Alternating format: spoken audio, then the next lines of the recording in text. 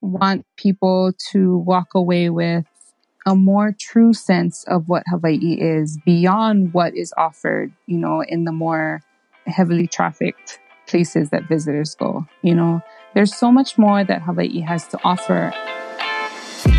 Aloha, welcome to Hawaii's Best podcast. Learn the stories behind Hawaii's best experiences, influencers, and businesses. Discover everything that makes Hawaii the Aloha State. And now your host, Brian Murphy. Aloha and welcome to episode 24 of Hawaii's Best.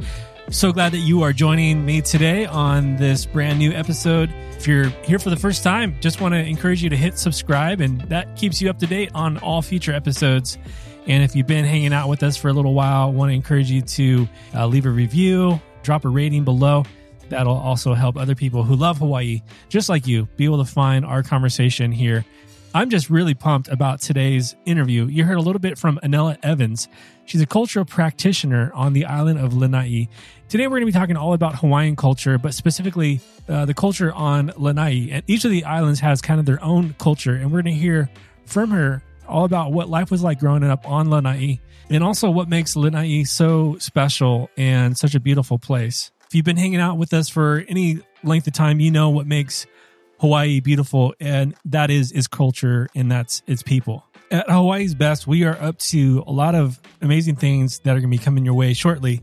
So you're going to want to stay tuned for that. Usually right now, in a typical episode, I'd be highlighting some of the things that we're doing and maybe some of the things that I want to draw your attention to. But I really think that this episode is so important. I don't want to distract anything from the conversation. I want you to hear my conversation with Anela rather quickly here, because it is so important. If you love Hawaii and you're traveling to Hawaii and maybe you've experienced Hawaii on vacation or a trip, understanding the culture is really what Hawaii's Best is all about. We bring you some of the best experiences and some of the best things and the food to eat and all that good stuff. But at the heart of it is its people and its culture. This episode is so special to me, and I hope that you find value in it as well, because when it comes to the heart of Hawaii, this is what it's all about. It's all about understanding a culture that may be different than the one that you grew up with. And when you're visiting a place, it's important to have a good understanding of the culture that you're traveling to. So that's why I'm so excited for you to hear this conversation with Anela Evans, who is a culture practitioner on the island of Lanai. And you can find her on Instagram at ANELALII. And also at the end of this conversation, we reference her site that she's working on, where she's creating products, and that is Day of Conquest. So you can go to dayofconquest.com or find her on Instagram on her shop page at Day of Conquest. So why don't we go ahead and head on over and talk story with Anela Evans on the island of Lanai.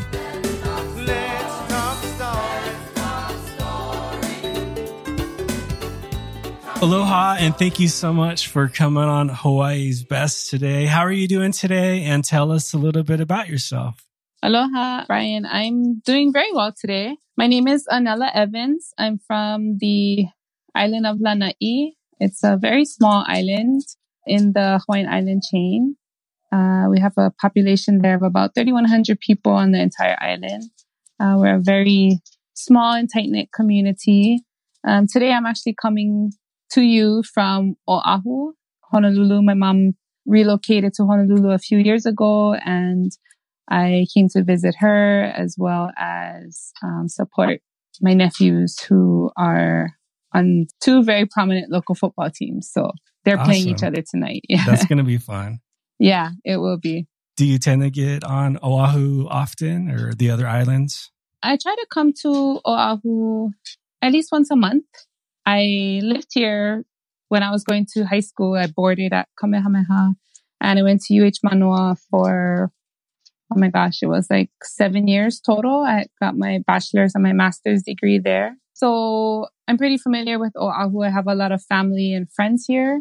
So I like to come to Oahu, do my shopping, visit my friends and see my family, and then go home to the peace and quiet and the lack of traffic. Yeah. So it's a nice little getaway, but I love Lanai and there's no place I'd rather be. What was it like growing up on Lanai?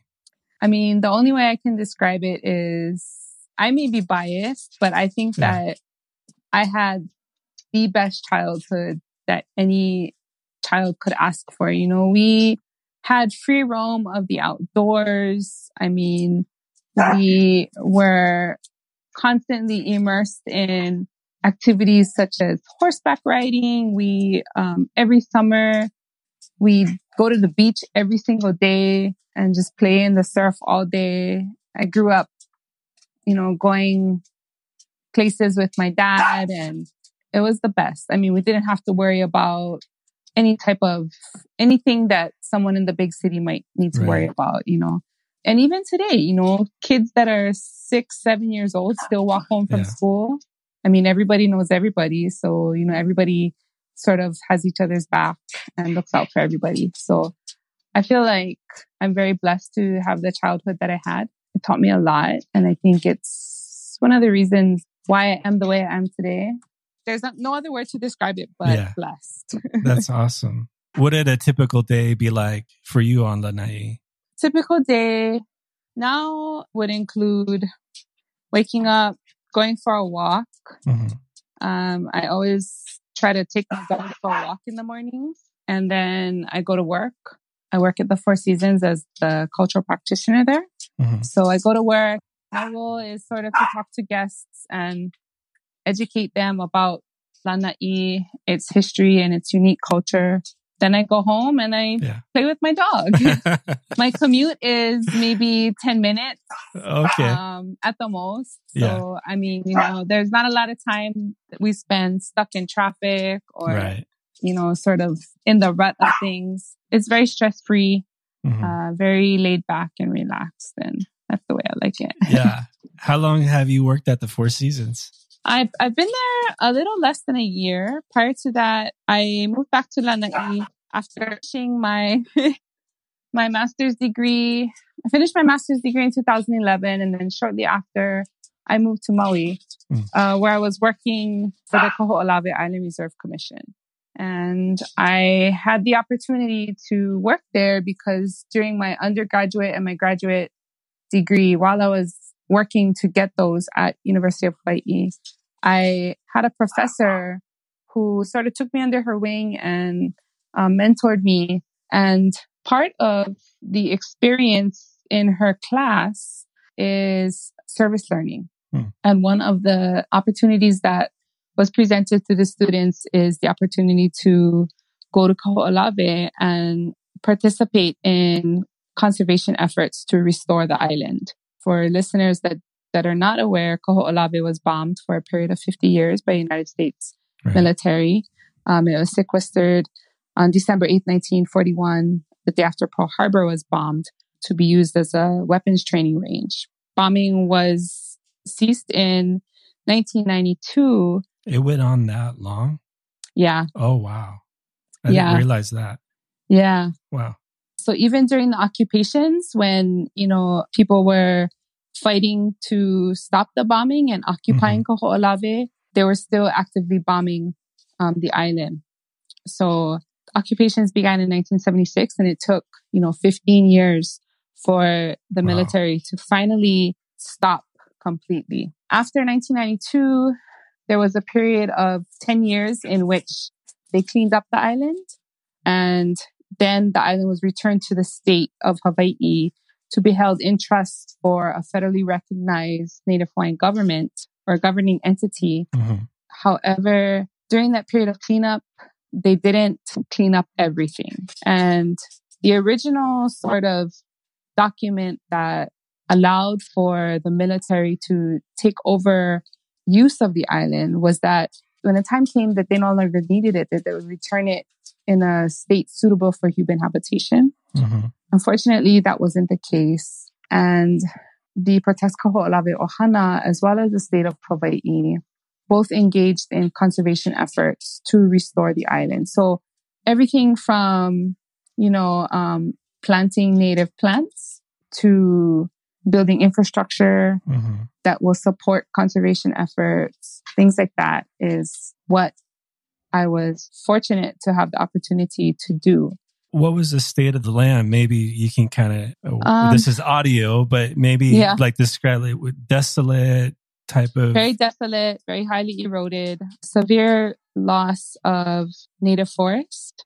I think it was like in the 1890s, Kalakaua, who was at that time the king of Hawaii, visited Kaho'olawe to sort of go on a quote unquote pilgrimage at a certain place on the island because the waters of that bay were so revered and esteemed as, sacred or very sacred. So Kalakaua had, his party that traveled with him, his court, right? And there was an article that was published in a Hawaiian language newspaper that talks about what they saw when they visited Kaho'olawe, and it talks about these beautiful, lush forests full of native greenery. And so, we have that to compare to what we see today. And the fact of the matter is that erosion did not begin with the bombing. It actually started with the introduction of grazing animals.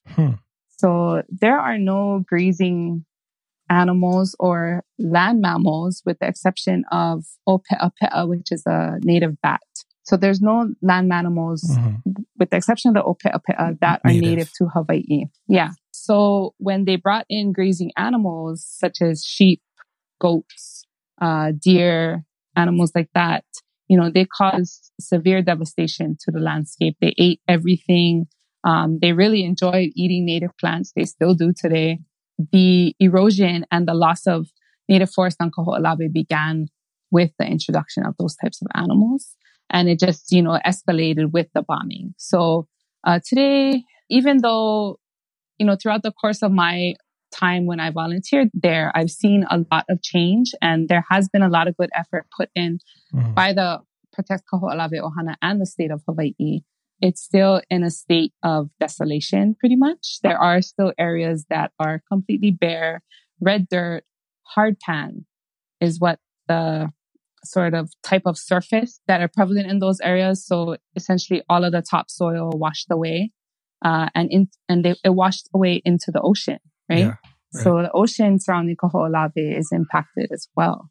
But what the island serves as is, for many people that have visited there, and myself included, is a inspiration and a lesson for us in Aloha Aina.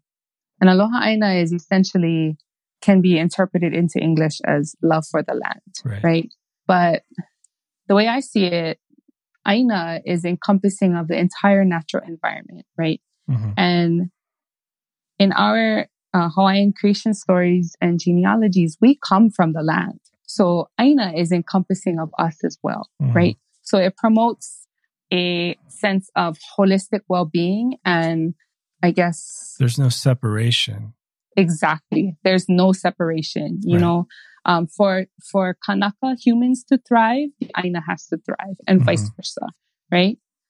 So it's a very prevalent lesson in that. And throughout all of Hawaii, there are very amazing examples of Aloha Aina and places where those lessons can be learned and can be brought to the forefront. And I think that, that is the underlying sort of theme and governing factor of a Hawaiian lifestyle, right? Essentially, it's the core of our culture.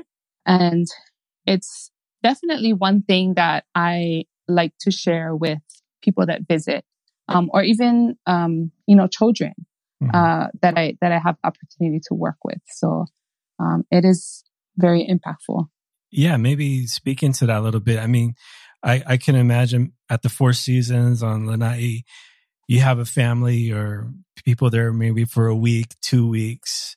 What are you hoping to leave your guests with? I think that at the Four Seasons on Lanai, and even in Four Seasons culture around the world, we do our best and sometimes go above and beyond to extend our aloha, our value of aloha and our other Hawaiian values towards our guests, as well as towards our other team members, right? And that's an extension of the community that we live in on Lanai. We really try to help each other. We help our neighbors, and we are one big family. And we work with the people that we live with, right? We work with the people that we see in our community, that we see in the stores, that we see at the post office. Our kids go to school with those people's children. So, essentially it is one big family. And we do our best to extend that feeling towards our guests. And that is a true sense of aloha and what Hawaii is really about. We help each other. We extend our aloha towards Lanai with our guests, by sharing our cultural practices, by sharing our stories, our traditions, right? By educating our guests that, no, the name of our island is not Lanai, it's Lanai, right? And the name of this rock, the name of this islet is not Sweetheart Rock, it's Pu'upehe. And this is why, right? So allowing them to try to get a better sense of place, I think, is sort of what our goal is, especially the team that I work with, my department at the Four Seasons. So yeah, I think that is the best way to sum it up.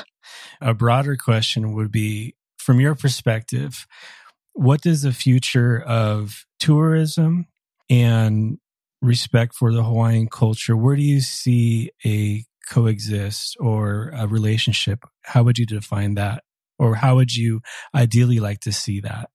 Ideally, I'd like to see more culturally sensitive and authentic experiences for our guests. I want people to walk away with a more true sense of what Hawaii is beyond what is offered, in the more heavily trafficked places that visitors go. There's so much more that Hawaii has to offer. And I think that we as, indigenous people of this land need to get the opportunity to contribute to the conversation of where the visitor industry and where the economy in Hawaii is going, within the next 20 or so years in general. I think that nowadays we are at an advantage because there's a lot more consciousness about, I guess, indigenous peoples and and our lifestyles, as well as a consciousness about caring for the environment, right? Which is essentially what indigenous cultures are rooted in, right? Is our relationship to the environment. And so I think that we're in an advantage for that. And I think that Hawaii and Hawaiians can or have a lot to offer when it comes to facilitating experiences that allow people to learn those things and to get a sense of care for, the environment and opening their eyes to other ways of life. So, what I hope for is that we will sort of have a shift in the visitor industry in Hawaii where people are not coming here to look for just a fantasized Hawaiian getaway that was sort of created and plays on, the spectacle of the other, right? Rather, people come here and try to immerse themselves in the authenticness of the culture and really ask themselves, how can Hawaii impact me? Rather than leaving here impacting our reefs or our islands, right? Right. And I think that the way that can happen is, people open their minds to different sort of teachings and mindsets that we have here, or that we may be able to help them see, right? You hit it on the head. I was thinking mindset came to my mind too. And it's all about having that mindset and having that respect when visiting. And that goes so far because the love of the Hawaiian people, they just, you could just give and give and give. And if you posture yourself with that mindset to receive, oh man, you're going to receive very well. And more so than that Mai Tai that's going to make an impact on you. No, you're going to be left with kind of this hole in your heart of the love for the land and the people. Exactly. And going beyond that, taking it home with you and really thinking about, how you can initiate and how you can tie the things that, you learn when visiting Hawaii into your daily lives. You know, for example, this is just an example. Yeah. On Lanai, we say hi to everybody. It doesn't matter if we know them or not, right? Like if we pass somebody in the store, we say hi. Yeah. Right. You know, and it's so sad to me that people don't even like acknowledge each other. You know, they just walk right past each other. And I mean, kindness is huge, right? Like you can make or break somebody's day, or you can make somebody's day by just, you know, being kind. If you see an elderly person that maybe perhaps needs help, you know, hold the door open for them or ask if they need help with something, or, you know, like just exude kindness and a sense of aloha. And that also comes along with gratitude, right? Being thankful and having that attitude of cup is always half full, not half empty, right? Even if you're stuck in traffic, right? Like it could be worse, right? So, you know, and I think that might be something that, you know, people can learn from Hawaii, and just having a sense of aloha. That word just encompasses so much, you know, it's so much more than its literal interpretation of love, right? It encompasses so much more than that. And I think that helping and facilitating people's learning of that is hopefully going to make an impact on the world. Switching gears a little bit, when I read your article in Hanaho on a flight to Maui on Hawaiian, I was sitting next to my wife, and her grandpa he's a stud. He's like almost 90, grew up in New Mexico. He's a hunter. He's an outdoors guy. You know, he's amazing, and he hunts deer. And I was so surprised and taken aback that on Lanai, I didn't realize this, that there's a deer infestation. And that you actually hunt deer. Yeah. Have you grown up doing that your entire life? Well, you know, there is a pretty prominent community of hunters. Okay. And deer were actually introduced to Hawaii in the 1800s and then later brought to Lanai in the 1920s. And from an original herd of 12 that were brought over to Lanai, the population now is well over 10,000. Oh my goodness. You know, they have caused severe impact to the ecosystem, but they are a very popular source of entertainment, I guess you would call it, and sustainability, right? The cost of living in Hawaii is high, and on Lanai it's higher. So it's a very helpful way in which we, you know, supplement our diets and people feed their families. So when I was growing up, I didn't really have the opportunity to hunt. My dad was a lot older, and he and my brother hunted when I was little, and all my uncles and, you know, everybody went, and my mom even went with them, but I was left at my tutu's house, my babysitter's house. And I just remember sitting by the window all day, you know, watching for them to come home, right? Because I wanted to see what my dad harvested or what my brother harvested. So I didn't really have the opportunity to start hunting until I moved back home to Lanai. But it is something that I love to do. But like I stated in the article, you know, it's an opportunity for me to unplug, right? Yeah. Leave this at home. It's important. Yeah. And just, you know, have the opportunity to get out onto the island and see what the environment and what the Aina wants to reveal to me, right? Are there still new explorations and new discoveries from your perspective? Yeah. Prior to working to the Four Seasons, I was working for Pulama Lanai, which is the landowner. So Lanai is privately owned, right? 98% of it. And I was working in culture and historic preservation. And our task in that particular department was to care for the cultural and historical sites on the island. And there were many, many times where, you know, in sites that are frequently visited or not so frequently visited. But, you know, we find artifacts and evidence of Native Hawaiian life. We would find them quite frequently, pretty much. You know, it gives us clues into what our ancestors did there and what those particular areas were used for, what the significance of them were back in the times when, you know, prior to the times when we didn't have the modern technologies and things that we have now. So it's amazing to sort of see those things and then see how, you know, a lot of it was, I mean, nothing was placed or done in certain places without proper or without what they deemed to be proper ceremony, protocol, things like that, right? A priest or a kahuna had to choose that area, and he chose it based on signs that were given to him from the natural environment, you know? So when finding things, just trying to figure out, you know, what their thoughts were, what the observations were at that time, and looking at places, the orientation of things, you really learn a lot. And that's the best textbook. Absolutely.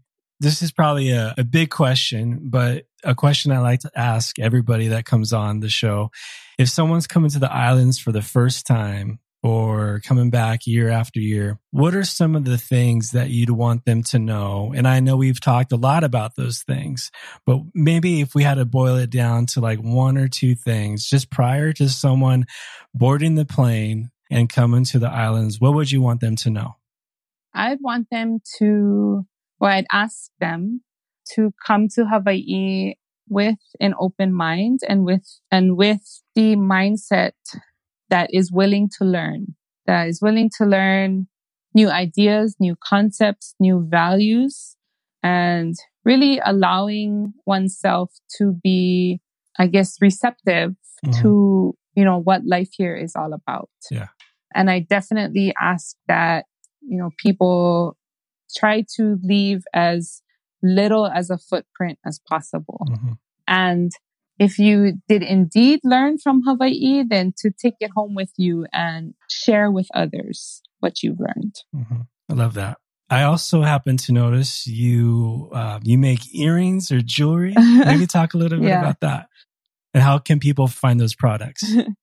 So I've really started very small and very like my dad and my mom my dad was a very creative person. He was always working with wood, and he very much so put me to work as well. Good. Yeah. You know, I was the extra set of hands or holding the flashlight or the tape measure. Yeah. You know, so I watched a lot of what he did when I was growing up, and he really enjoyed creating things with his hands. And my mom as well. She loved making lei, which are, you know, flower garlands. She always had these bright ideas. She was an educator, right? And so when she had these bright ideas for her classroom, we're very limited on, you know, things we can buy on the Lanai, and we didn't have Amazon or, you know, whatever back then. So, you know, we had to make it with what we had. My parents were always creating things. My sister went to school for fashion design, and I remember one year she visited us for Christmas because she lives now in Pennsylvania, and we made tons of ornaments, you know, out of like scratch, you know, and they're the most beautiful ornaments ever, you know, and my other sister is a very talented seamstress. So, you know, it's just part of my family, right? Yeah. It's like that's the culture is that's what you do. Yeah. Yeah. Cool. So, a couple of months ago, well, you know, I was always sort of into computers and technology, and we had like the original like Apple computer in my house, and I love to type and play on it, right? Yeah. And I wish my mom didn't throw it away because it must be worth a lot of money nowadays. Yeah. I was into those types of things, and I took a liking towards design on the computer, and I was researching, you know, how I could make ideas come to life. And I came across sort of a newer type of technology that employs a laser to cut wood and acrylic. And I mean, I knew it existed, but, you know, they made it like sort of like for us to have the ability to have those types of machines and utilize those types of technology in our own houses. So I knew I needed to get one. Yeah. So the earrings and things that I make are done on a laser cutter. Mm-hmm. So I design everything in Illustrator or other types of design software and then send it to the laser cutter to print and then, I guess put it together afterwards. Yeah. But it's just a hobby that I love to do, I like to be creative. I think that I was blessed with the opportunity to learn how to make things. I think it's just, an extension of what my parents taught me, right? Right. And in my creations, I try to sort of purvey Ike Hawaii or Hawaiian knowledge to, I guess, bring a different medium of understanding to people. So, every piece tells a story, right? And that's something that's not new. I mean, fabric designers and Native Hawaiian fashion designers have been doing that for years. So it's just an extension of that concept, right? Mm-hmm. But I really want, the wearer to be able to tell the story of what they're wearing. So yeah, it's just a little hobby that I like to do, and fortunate to have the means to do so, I guess.